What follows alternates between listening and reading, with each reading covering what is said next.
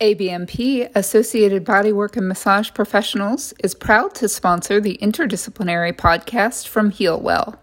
Massage therapists and body workers who join ABMP get meaningful resources that make a difference in your career, including free online CE courses, online scheduling included with the ABMP Pocket Suite app, and comprehensive liability insurance that provides protection and peace of mind.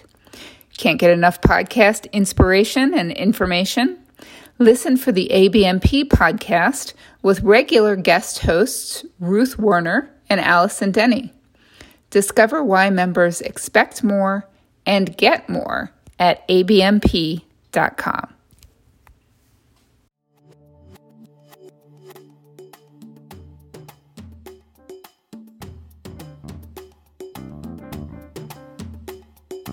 Welcome to Interdisciplinary. Here we are in season 10, I believe, and we have another amazing guest for you. We're so glad to be here to lift up the voices of humans who care for humans so that we can all do that a little better than we might be doing it when we log in each time. We're also really grateful to the folks at ABMP, the Associated Bodywork and Massage Professionals, who generously sponsored the show to make sure we can get out here to you guys and share our messages. So as you know, we like to start with a pun, and as usual, this one's pretty bad. What happens if someone slaps you at high frequency? It hurts. That's right. So, oh, you guys, our guest just sort of winced in a really endearing way. So I'm here today with Andrea Levant, and we're gonna just let I forgot to ask you, what are your pronouns? She, her. Okay. She, her. Yeah. So I'm gonna just let her tell us who she is and what she's doing in the world, and we'll see where we go from there. Wonderful. Thank you so much. I'm excited to be here. So I am Andrea Levant. I identify, it kind of always depends on the day of what's popping up first, but Black disabled woman. And I think I've transitioned from, at one point, one would say advocate to activist, particularly when it comes to disability justice, which I hope that we'll get into a conversation around today. And lead a fabulous consulting company that is made up of primarily disabled Black and Brown folks, and our focus is really on shifting narratives and shaping the way that the world reaches, views, and values disabled people, and is particularly with that lens of intersectionality, kind of how we approach our work. So really excited to be here for today's conversation. Thank you for being here. We one of our board members, Kelly Mack, she writes and works for disability justice. And when we were putting together the season, we're glad to sort of be stretching out our season where we were talking to people about code switching, because we could finally wrangle you into our calendar. Yay! But I asked Kelly, she has lived with rheumatoid arthritis for her whole life and is a wheelchair user. And I said, who should we talk to in the season? And she was like, oh my gosh, I don't know if you can get Andrea Levant, but you should totally reach out and see. And so you're a celebrity. I mean, you have really done some impactful things and really changed lives. I'm so excited to see where you want to take us. I mean, you said, I hope we'll get to disability justice. Yeah. Why? Let's just go right there. Yeah. Let's do it. Well, I often talk about, how I shared at the beginning, a Black disabled woman. I grew up in a family. My parents went to historically Black colleges. There was this sense of pride when it came particularly to Blackness. It was, I grew up in the era of A Different World, Hillman College, all of the things I'm Black and I'm proud of that movement. Folks were, heavy into kente cloth, and, that was And so I had that sense there. However, also was born with a physical disability, and I am a wheelchair user, and didn't have, like many of us with disabilities, community in that way, or really connection to folks that particularly proudly identified, as disabled. It was, I am, we call ourselves Jerry's orphans. Folks have likely heard of Jerry's Kids, the muscular dystrophy telethon. I was one of those folks with that diagnosis, and so grew up around, the concept of charity, and grew up in the Black church where, brokenness is connected to disability. And so often, the desire is to pray it away and, figure out how to be healed. And so there was a shame connection there. And so I think I spent, well, not even I think, I know that I spent, childhood into early adulthood really trying to get people to not see the disability. And so, I moved up from the South to Washington, D.C., where I started my career, started encountering some barriers just when it came to, what we identify. And the reason I'm sharing this story is I'm going to start with disability rights, because a lot of times people use those terms interchangeably, disability rights and disability justice.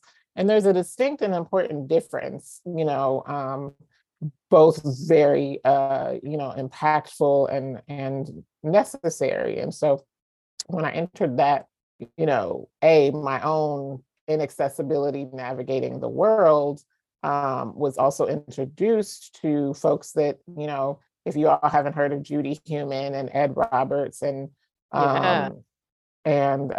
Justin Dart and others that were pillars in moving forward some legislation, particularly the Americans with Disabilities Act, and prior to that, the 504, which Section 504, which was part of the Rehabilitation Act that ensured that federal buildings were accessible. So I was introduced to this idea that, wow, in the same way that I had grown up, learning about Black history, there was this robustness when it came to disability history that I had been honestly unfamiliar with. And, I think a lot of times folks, when we are able to make a connection to people that have, advocated and that have ensured that we can have what we have today, that starts to create a sense of, oh, you know what, there is a community, there's people that have really worked hard, and I want to be a part of that, but also I can see a sense of okay, this is something that I can embrace in the same way that, I grew up feeling about both my gender identity and also my race. And so started out in that world, and then some years later, brought to my attention that, and I hadn't really thought about it, but the idea of disability justice is, centering the perspectives, experiences, and needs of those of us at the intersections that have this multiply marginalized experience, And when I thought about it, and even when I thought about the leaders of the disability rights movement, I'm like, all those all were white people, Yeah. And they were all physically disabled people. Mm-hmm. And, disability is so diverse. And we use, the statistic that 1 in 4 people are disabled in America. And yet, there are other statistics that we've learned, which, 1 in 4 Black people are disabled, 1 in 6, Latinx, people are disabled, so on and so forth. And so disability justice, to bring it around, long story, is really acknowledging that our experiences, even within disability, are not the same. And quite honestly, for those of us that are at those intersections of, the margins, We are treated very differently, generally a lot less when it comes to access to resources. When we think about the healthcare system, when we think about the education system and our Black boys and the school to prison pipeline, when we think about just how I'm treated in a room if I was sitting next to a white disabled man, I use the analogy quite a bit that a ramp, which is really what, when we think about disability rights and access, is going to get me and this white disabled man into the same room. But once I get into that room, how am I going to be treated? And that's where we see disability justice show up. And so that's the work that we do. Wow. So you consult. So who comes to you and says, like, what do they say? Like when people come to your firm and say, we need your help, what kind of help do they think they need? And is it the help that they actually need? That's a really great question. I will say that I think, have been what I think is a privilege of being able to be selective about who we work with. And particularly over the past few years, as we've between the pandemic response and racial unrest that we continue to see, so on and so forth. There are so many folks that are, whether it's DEI, DEIB, DEI, there's so many like alphabet soup letters that we are seeing and experiencing. And so the folks that we work with, there's a variety, honestly, and it's everything from nonprofit organizations to corporations and names of folks that people would really know. And we really talk a lot about not checking the box. We don't work on baseline accessibility just for the sake of saying that you met some compliance code. We're not about, we have this employee and kind of hand them off, or, we're in a crisis mode and fix this. We really are about, working to support infrastructural, or systemic change even within organizations. And we see that two different ways, which is why we work with a variety of clients. We have some that it is in the internal, work of, we want to create an ERG, an employee research group that is really strong when it comes to, disability. It could be, looking at hiring practices, looking at, handbooks, creating, guidelines and, things like that are, going to be things that people want to learn about, and again, not just say that we did them, but we also, because we really focus on strategy and communication, are really, when we think about the way that the world reaches disabled people, a lot of our focus is in the marketing and representation space. So that is supporting, marketing campaigns, but again, not just from a tokenism, oh, you have a disabled person, but from beginning to end, whether it's you're hosting an event, whether it's a project or a program that you're building, that disabled people are a part of the process, and that they're decision makers, and that you don't just see them at the end of a process, but even that our organizations are actually learning along the way, like what to do. So, and we do that in a variety of ways, but our big thing is that we're not the folks that, we really are not in a position of trying to convince people that they need us. When people come to us, it's that they've recognized that they have a need. And I think that's the distinction for us. Yeah. And so so certainly a self-selecting group. I mean, it's very clear from your website that this is not where you come to push your peas around on the plate. Like if you want to No. do the work, but I think there's Exactly. still, I imagine there's a similar disconnect. You know, we do a lot at HealWell to talk with white folks about the importance of looking at whiteness and the impact of that. And so we have these self-selecting groups of people who say, oh, I want to dig into that. And then they show up and they go, oh no, sorry, that looks hard.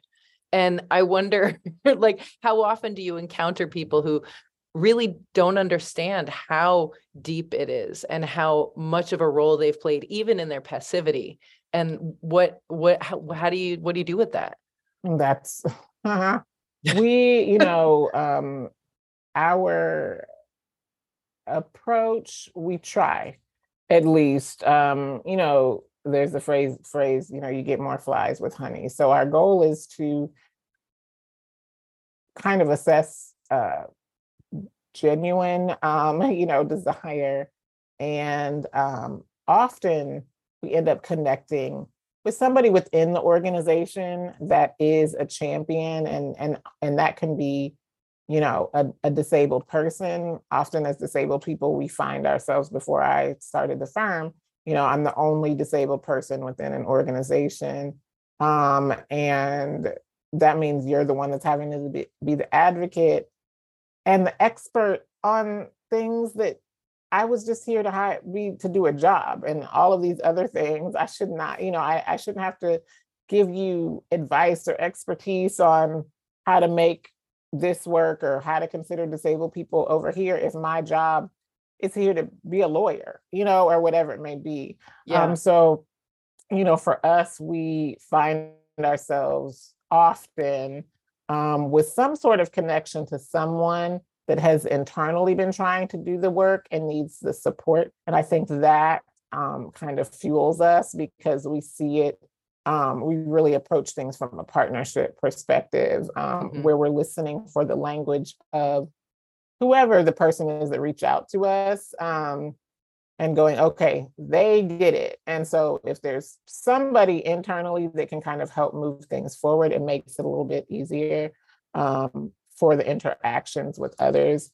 They often talk about executive level buy-in. And I think, that is huge. The people that are the significant decision makers, we're always looking for them to, at some level, be engaged. And depending on the size of the company, it's not going to necessarily be the CEO, but at least, folks that have internally assessed. Sometimes people come to us and they're like, look, we did, an audit on and on ableism within, our company, or we did, some work here and people are saying these things. And so for us, we see ourselves in that way. It makes it a little bit, I won't say easier, but it helps move us forward. I will say though, at the end of the day, if there's a point where, we've had situations where we've had to go, this is not for us, and kindly bow out, because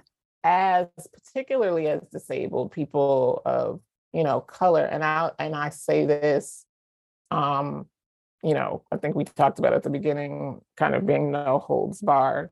A lot of times we find conflict with people that identify with us in one way. And so they think that they get it. So it could be that there is a white disabled person within an organization and they feel like they know what they know. And it can be sometimes even overpowering, or feel, in essence, our investment of our own emotional labor can become so heavy, because we're trying to, in people's attempt to relate, they're also creating dissonance, like within, that group or community. And so that's the case sometimes, whether it's working with, a person of color within an organization that, I get it. We get this. We only need you for this. We only need you to talk about this. And we're like, no. We have to bring,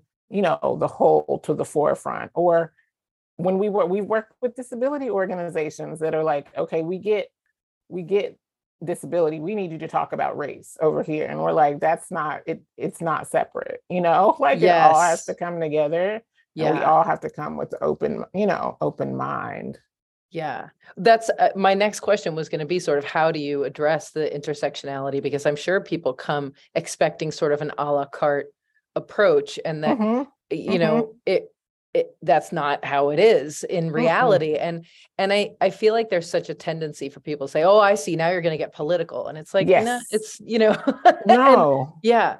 It's reality, Yeah. it is reality. And we, and it's not for us, it's not just about talking, about it. It's like, we just had an event earlier today and we had, a Black interpreter, because we are not just saying it and then not practicing, these things ourselves. And so it's important, for us to kind of speak to all of it, and to our diverse experiences, both within the team and also disability. Another big thing, if folks kind of think of the trajectory over, the decades, there's always kind of a hot disability that people are, talking about. It's could have been Down syndrome at one point, it's autism at one point, it ebbs and flows, and again, to my point about disability rights, that was heavy on physical disability and kind of acknowledging that. And so again, for us, it's even moving past those traditional narratives, and who has the space, in terms of, neurodiverse, conversation, neurodiverse people as part of, you know, just company work, that those particularly, I can remember having conversations with folks that, you know, are non-speaking. And so that, that don't have space there. There's so much when it comes to the idea of intersection. That's really what I'm saying here. Yeah. That we think we get, if we have three, okay, like we got these three things, but you're still often leaving, some folks out. And so as much as, within the disability community, we talk about the difference between person first language and identity first language, which is, person first is, there was this movement, particularly for folks with cognitive disability, where people were identifying them solely based on that. It's, the Down syndrome person, or we have these euphemisms, the crippled person or the handicapped, the handicapped girl, or this, that, and the other. And it's like, no, at the core of who I am a person. And so it was the idea of, I am a person with a disability. Isabel has a disability, Martin has Down syndrome, those types of things. And it makes sense, right? Like that a person wants to be acknowledged there.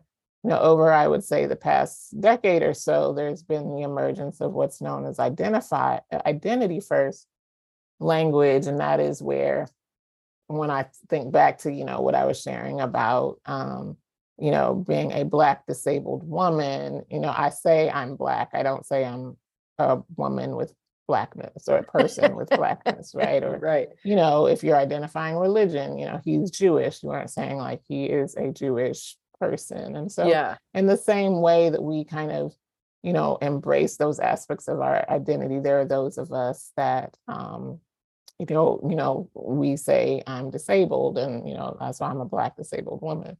But the reason why I bring that up is there's still, at the core, when I say Black disabled woman, I'm a person, and my unique experiences, for so many other reasons just beyond those identities, impact the way that I am treated, and also how I experience the space. I'm from the South. I, grew up in a religious family. I'm, all these other things that, if you even put me next to a Black disabled woman, like we'll still be so completely different. Yeah. Well, I feel like what you're pointing to, when we're talking about the difference between cultural competency and cultural humility, that so much, I imagine that on some level, some of the people who seek you out are inspired by that sense of wanting to never get it wrong again. Yes. And like, yes, it's impossible. it is impossible. And yeah, we get it wrong. I mean, the evolution of language there was, if you look back at hearings from disability, they were using the words handicapped, like that's what it was at the time. There's so many organizations that have had to go to their acronym, because if you were to actually spell out like what it is that the words meant, like right, you can't say that anymore. Totally. There's so many like that. So we have to, like, we're going to continue to I was a huge proponent of person first language when I started in this work, and I was advising folks on using that. And I remember at my previous job, like when I came in 2011, I created a training, and that was the language that we were using. And I think when I left in 2018, I remember about 2016 or so being at an event, and a friend of mine, an autistic friend of mine came and said, Andrea, I saw that like there's person first language on the website. And I'm like, I didn't think much of it. And in my own learning as a disabled person, I'm like, well, what do you like? I don't understand, And so I went and redid our training, to include both, because just within a matter of 5 years, things had shifted. And so that's okay. That is what we kind of appreciate coming alongside, folks. And when we say the journey, that's what it is, because it's a journey. Absolutely. So would you say that it's accurate, like when we talk about disability rights versus disability justice, that it's sort of like the difference between like non-oppression and liberation? That there you go. Okay. That's it. I love that. Okay. I love that. I love it. And when I didn't get into the 10 principles of disability justice, but the idea, when I think back to Fannie Lou Hamer, who I love, a disabled, Black activist that really worked heavily on voting rights. And the idea that until, her a book that came out a year or so ago, the quote, "Until we are all free, we're not free until everyone is free." Yeah. And so that's exactly what it is. Rights is really about the baseline. It's that we all deserve the same thing. And the fact is that, like, we all don't need the exact same thing. Right. We just need to experience, freedom in the ways that work for us, which, within disability justice, which is very much a framework, because goodness knows we're in America, there's capitalism, there's the idea of interdependence, there's leading at leadership is from the place of those who are most impacted, and we're moving at a pace of the person that would often essentially be considered the slowest, and so it is counter to, and as someone that runs an organization, it is counter and trying to balance that even within our own organization is tricky, because we're working against deadlines, and we're things are time sensitive, and right now I'm talking to you sitting on my bed. Like, there would have been a time when heaven forbid that was a thing, but you know what, like, I'm talking to you from the side of my bed because that's what's comfortable for my body, the most. And Stacey Park Milburn, who is a dear friend and disability justice activist who passed away a few years ago, she was known to like lead movements laying down, in her bed. Like that's where we it is, and that's liberation, it's moving past what society A has deemed normal, valuable, money making, all of the things. Absolutely. So do you do anything with the intersection of, I can't remember where I heard this, but that culture eats policy for lunch. And I remember, when I started talking with Kelly about all of these things and sort of like, so we love to pass laws like the ADA, right? And then people who aren't disabled go, way to go, we did it. And then nothing happens, right? And so I think companies do the same thing, right? That we write this new policy and now it's addressed, but it's like, how do we let people know that, like, yeah, great, this landmark bill passed, nothing will happen unless we keep pressing on this? So, I think one of the things people have asked, I know, started asking particularly, so this is 2023, so 3 years ago was the 30th anniversary of the Americans with Disabilities Act. And I remember this question kept coming up, if there was a new ADA, what would it be? And it's like, it would just be the ADA in reality. Exactly.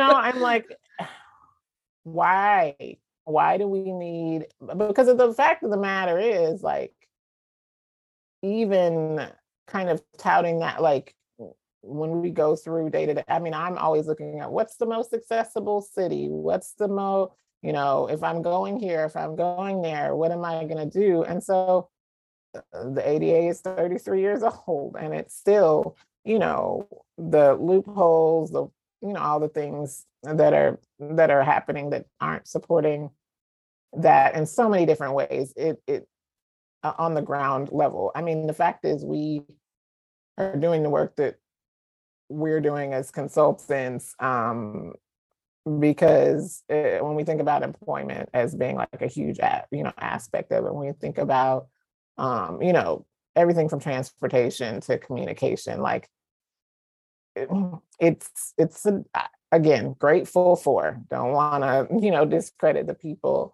that have moved things forward, but it's interesting. I went to with a group of disabled women to Jordan a decade or so ago, and it was interesting being there because I feel like it's likely the experience of when we as Americans travel abroad, it's like, oh my gosh, you have all the things, and America is so progressive, or whatever words, advanced, and the way that in essence it's like the idea of fangirling these folks that we were with, because we have the ADA, and the Americans are doing it all the right way. And it was so interesting to me, because as I looked at the interactions, and the way that disability worked in while we were there, and we were with a group of Jordanian women, certainly you saw misogyny. I mean, there were so many different things, but I took away so much, because I was impressed by the fact that interdependence looked so like, and this was before I knew even about disability justice, and the idea that you stay with your family, and your family supports one another. I mean, people had levels in the house. There was a wheelchair user who had her own floor, and then her sister lived up above that, and her parents lived. And I was like, that's amazing. Like, we're so focused on independence, and like, I gotta get out of, my mother told me, which people are always impressed, wow, you have this career, you've done all these. I'm like, because my mom told me, when you're 18, I don't know where you're gonna go, but you got to get up out of here. Like, that's literal, That's right. And so I'm like, that's what I work towards. Like, I gotta go, I don't know where I'm going. Yeah, doesn't matter whether I'm a chair user or not. My mom says I gotta Beat go. it. And so that, I'm like, oh wow, this is, and there were so many things like that. No, they didn't have curb cuts, but there were people ready and waiting when we briefed, well, let us help you, let us, you know what I mean? And so I think when you talk about culture, Certainly I'm not saying that, this was the epitome of like embracing disability, but what I am saying is when we think about culture and, you know, the commonalities, the language, things like that that shape culture and the experiences and the practices, to me, that's where it should start. Yeah. Well, and when we talk about culture, I mean, I think too about the expectation of individuality and how that plays into Yes. white supremacy / Americanness. And that Yes. like, you don't need an extra layer of shame. Like, but I am sure that there is this idea that like, yeah, I mean, because I need someone to help me, whatever, I'm somehow less than, and our culture Oh, absolutely. supports that story. And the goal is so that y'all can just keep being you without bothering me. Like, Exactly. that's how we think about it. That's it. And it's when you talk about shame, and even though I have been disabled, been disabled my entire life, there's still this progression of disability based on age. I mean, we all just in the aging process, things look, different. And I think about, I was so devastated when I went to high school and I was going to have to get a power wheelchair, because to me, this, the stigma is it makes you look more disabled, Right. like I had been using a manual chair, people were pushing me around, but now I'm going to be in this big building and like you they wanted me to, be able to maneuver on my own. In my head at the time, and I think back going, so you wanted like some probably old person to be pushing you from class to class versus the freedom that having a power wheelchair, would give me. But I didn't see it that way, and then even I think about now, yesterday I had a meeting with some occupational therapists for some assistive technology that like a year ago, I would have never, considered. I mean, there are so many, and it has to do with, again, the stigma of, looking more disabled or something that, in any way, shape, or form would make people think less of, or even to myself, And I think a big one, this is full transparency, but I love to tell this story, is, like bladder control. I use a catheter, and you would have, oh my gosh, in my, 20s, if you would have said, you can have this, catheter so that you can go to the bathroom whenever you want to, you don't have to worry about, you can drink coffee, you can drink, I do not care. That is going to look horrible. I don't want anything that is going to, and now I'm like, why didn't I do this 20 years ago? Like, why didn't anybody tell me, I can drink my water and my coffee and all of these things. And again, to your point, it's that, we have from all sides, there is this idea, even when it comes to access, of like, we're going to help you do the things, but there's still the stigma around it that even if you have access to the things, you don't necessarily want them. Yeah. Because of how the world has made, a disability look or seem, Yeah. I don't even know if this is a question you can answer, but like, as you're talking, I'm thinking about the sort of like, I mean, this is all about intersections, right? But like, what's the intersection of like surrender, aging, wisdom? Like, like, was there a pitch when you were 20 that you would have been like, yeah, I'll do that? Or like, no. Is it really, you just got to no, do it? I don't, no, I literally, I mean, and I think we all just, they say with age comes wisdom, right? And it's just things that you cared about that that we realize are just not, those things are the idea of liberating, in the sense that it's my choice. Yeah. And the fact is that it should be my choice that if I don't want a catheter and I want someone to help me go to the bathroom 5 times a day, that I can do that. Yeah. Rather than the fact that I got to the place where I didn't have that level of support and I was not drinking water all day because I was going 12 hours without using the bathroom. You know what I mean? Yeah. And so I don't know. So it's that form of, what I will say is this, back to your question.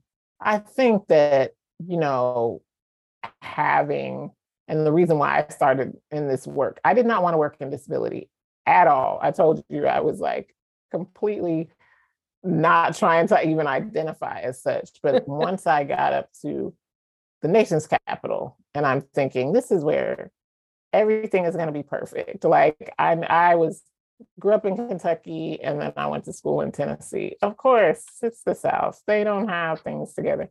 But I'm moving to Washington, D.C., and I should be perfectly fine. Like I can get my health care, my personal care attendance. I'll be able to go wherever I want to go. I can get on the metro and live my life. And I mean, like the complete, opposite happened when I got there. It took me, I didn't have a consistent caregiver for 2 years. I mean, there were nights when I was sleeping in my wheelchair. Like there was something, and it became,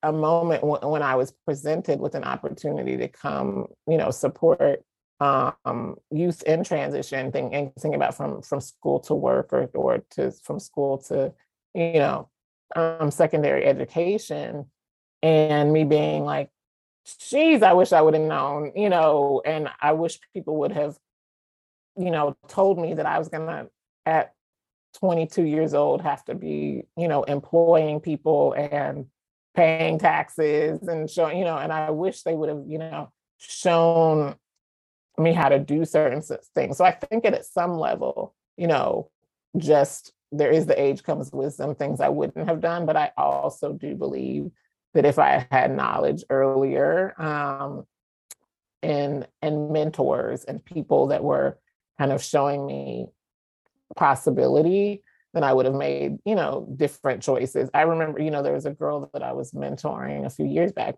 same high school, same diagnosis as mine. And she, the reason her mom reached out to me was because she's like, you're doing all these things. She wants to leave home. She wants to, basically kind of the life that you live. And I probably surprised her because I was like, yo, this is hard. This is hard. Yeah. Stay home as long as you can and get your, you know what I'm saying? And figure these things out. Like, I know from social media and all this stuff that it looks like, wow, you're living the life, but you have no idea, like the systems and the things that, and so I'm not saying don't do it. Again, choice, right. But know the other side of it. Go in with open eyes. Exactly. Yeah. Exactly. So you were, I don't even know how to properly, you made Crip Camp happen. Well, I will say Crip Camp, the film, was, created, directed, produced by Jim Lebrecht, Nicole Newnham, and oh goodness, Sarah. Why am I blanking on Sarah's name, last name?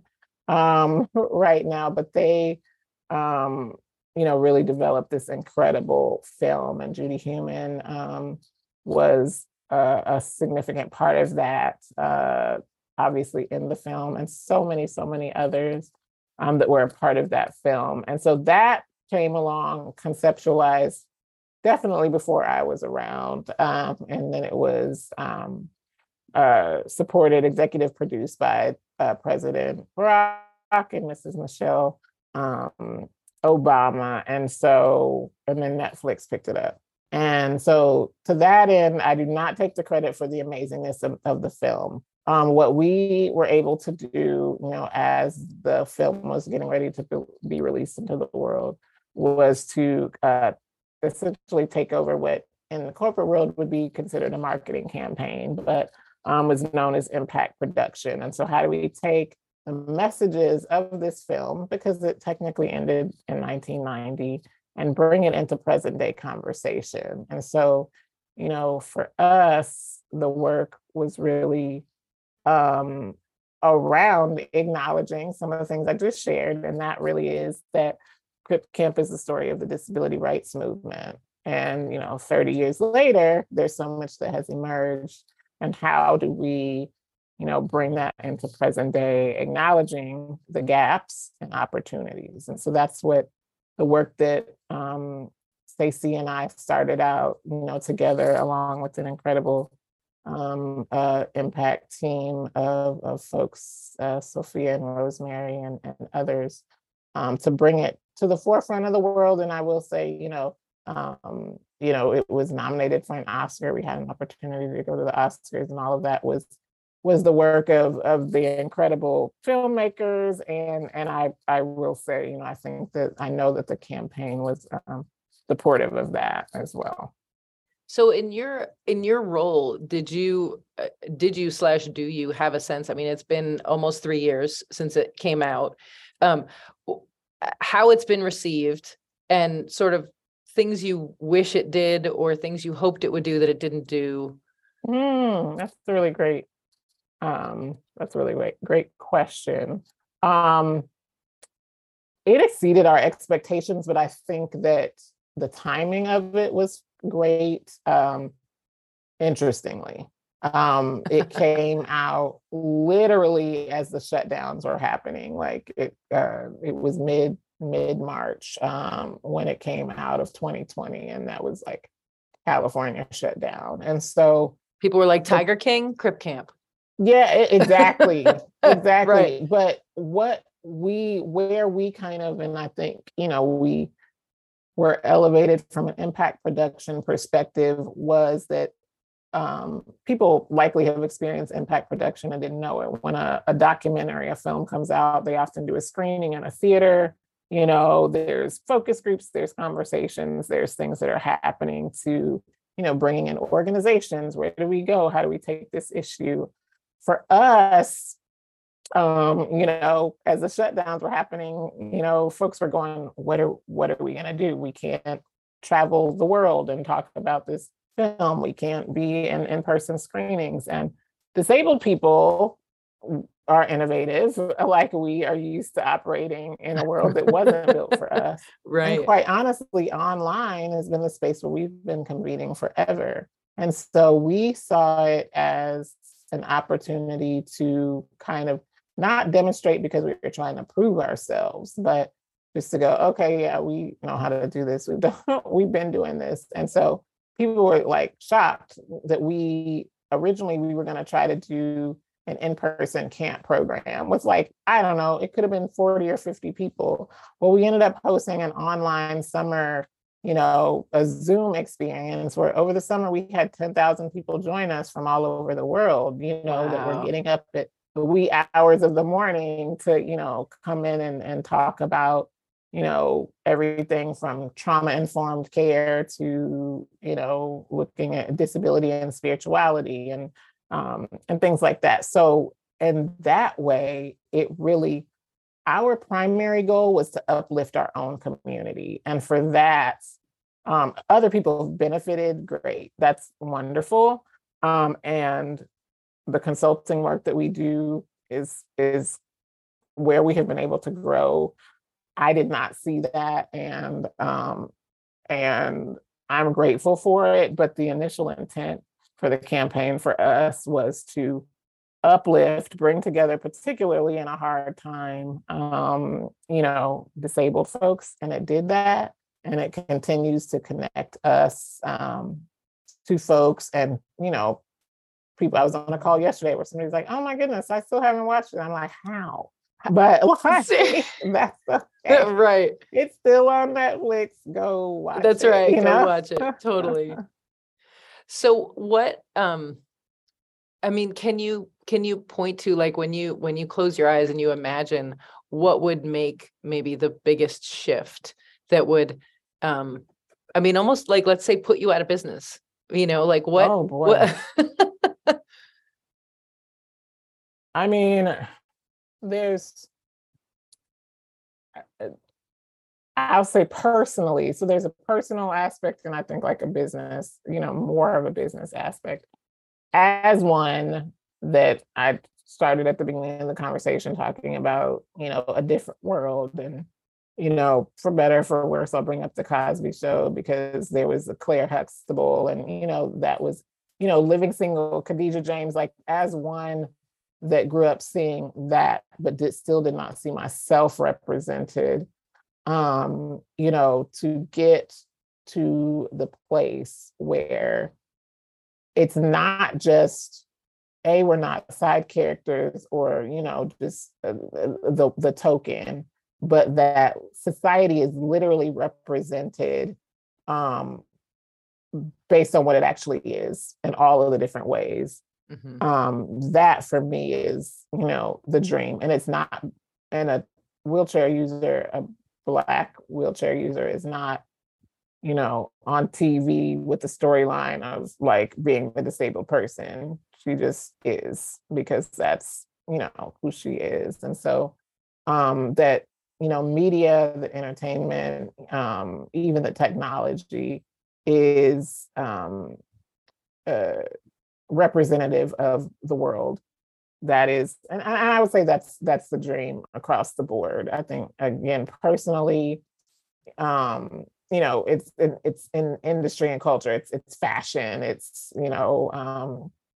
it's the tech. It's the in music. It's in all of those places. And I think from a more of a business or corporate side, it is that when we look at leadership, when we look at the decision makers, when we are seeing how decisions are made in the concept of design, not just universal design, because that's still that's a murky one, because what's universal? Like there's still there's still a baseline even for universal. You know what I mean? Yeah. But it is, again, everything that is more representative of the diversity of needs. And I think, we talk a lot in our work about access needs. What does it take for a person to be in this space? And it doesn't have to do with the diagnosis or disability. It could be as simple as like, I got here today and it's 12:30 and I haven't eaten. And so I need to, turn off my camera and go grab a snack because it's going to help me be more present in this space. And that's not because of a diagnosis. It's just, the humanity of who I am. And so if for me, it's, I need to be on the bed because that's comfortable, or, I get migraines and my camera is off, or whatever it is, that we're seeing ourselves, from that perspective of meeting and supporting one another. In that way, that is when I think our work will be done. I laugh because yeah. It's good to imagine. So I want to be really respectful of your time. Do you have a few more minutes? Yeah, go for it. Okay. So I wonder, and again, I don't know if you can weigh in on this, but I think about people like Adrienne Maree Brown and Sonia Renee Taylor and sort of the Body's Not an Apology and pleasure activism. And what are the conversations within the disability community about these sorts of things that I think tend to be consumed as helping what we call temporarily able-bodied people feel better about themselves? And like, what's the role of that kind of work for the disability community? Oh my goodness, it's huge. And love Adrienne Maree Brown and so many others, Leah Lakshmi Pepsna Samaransna, who wrote a book called Care Work and has another more recent book out, and other folks that are within the community that are really tackling those, when it comes to, you know, even the idea of the body is not an apology and all of that.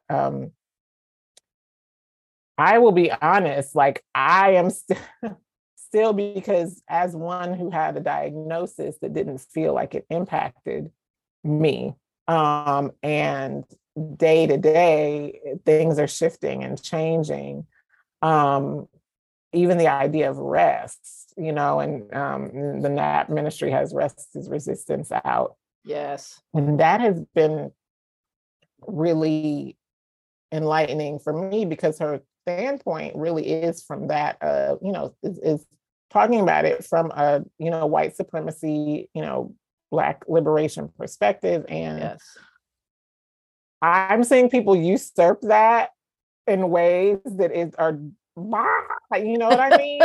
Deeply like, problematic. It's so problematic. Yes. Like, I'm like, it doesn't start with you. Like it does not start with you. And yay for you getting your rest, but you weren't tired like we were tired. Yeah, you know? you're not ancestrally tired. This is not the same conversation. Exactly. And so even within, you know, disability, you know, it's so nuanced, because we have our bodies and we deserve rest.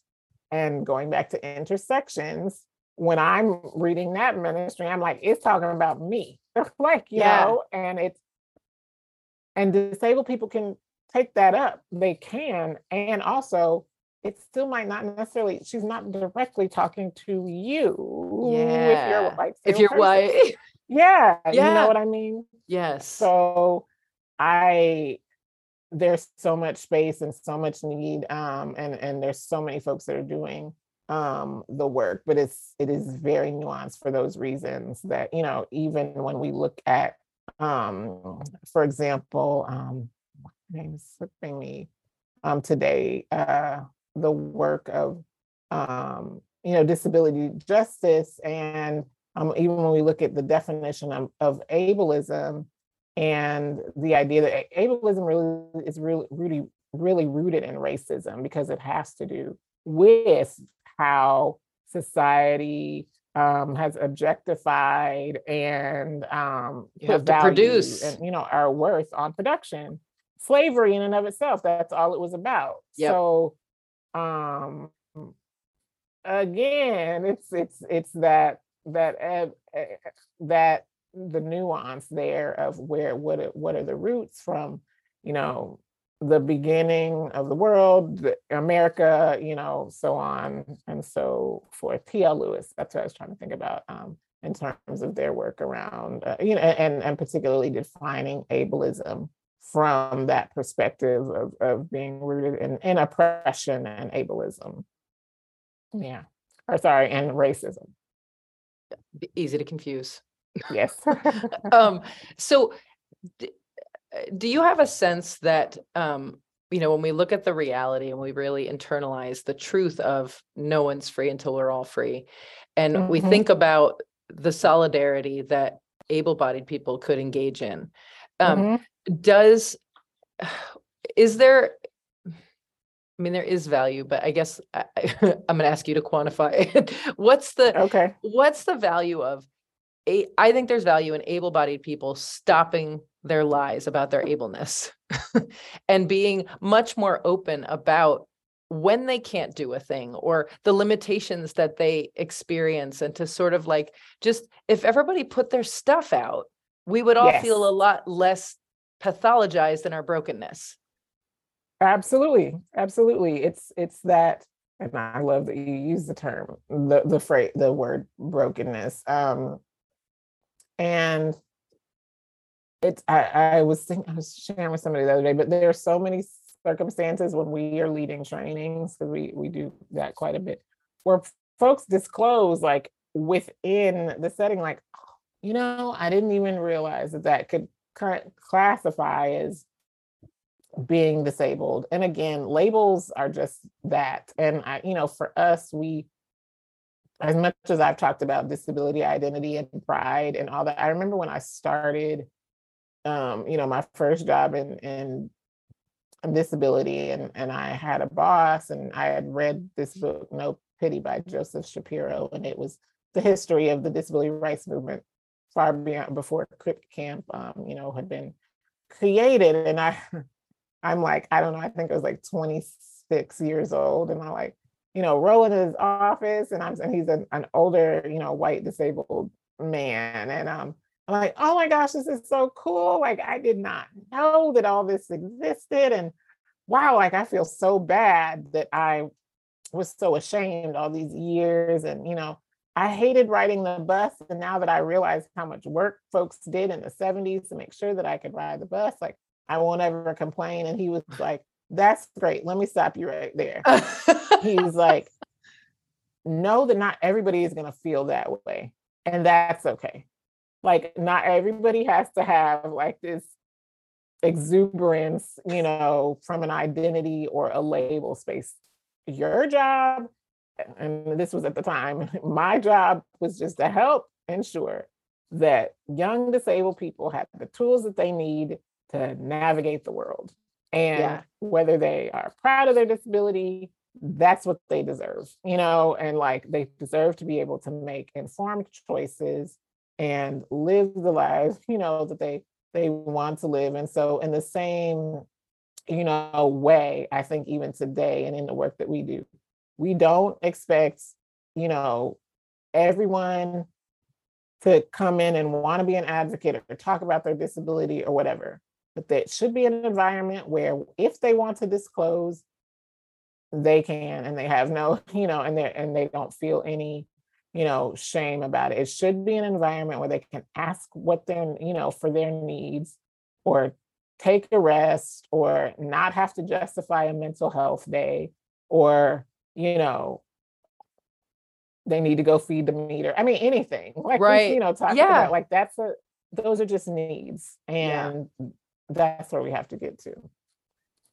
Yeah. Well, we'll have to keep planting the seeds of the trees that we won't get to sit under. But yes, I know. I know. We joke internally at Healwell that we're going to go down trying. We are. That, absolutely. Yeah. Absolutely. To lay your head on your pillow at night, you got to do the things you can do. I say all the time, it's about the one, it's the one person, it's the one impact, it's the one thing that a client changed on their website that we were like fighting for. So like, you cannot say that. You cannot do that, and it's like, okay, we got captioning. Thank goodness. For years, we've been trying to get captioning on whatever this is. And it happened, last year, interpreters at the Oscars. Like, I mean, it's one step at a time. Absolutely. Yes. Well, thank you so much for being out there and doing what you do, and thank you for sticking with us as we worked to schedule this over many months and all the things. No. I'm so glad we had this happen, and I admit that folks reach out, but to the point that I shared earlier, whether it's who we're working with or who we're spending time talking to, do enough of the research and look at the language and even the emails and go, okay, this is a worthwhile conversation. So thank you for creating, cultivating, and having the conversations that make these worthwhile. Well, it's our pleasure, and we are honored that you spent some time with us. Our listeners are going to love this, and you might have more people banging on your door. So awesome! Yeah, thank you so much. Thank you. It was great to be with you, Cal. Take care, Andrea. All right, bye-bye. Bye. Interdisciplinary is produced by Healwell. Our theme music is by Harry Pickens. New episodes are available weekly through your favorite podcast outlet. And you can send us an email at podcast@healwell.org. That's podcast@healwell.org. Thanks for listening.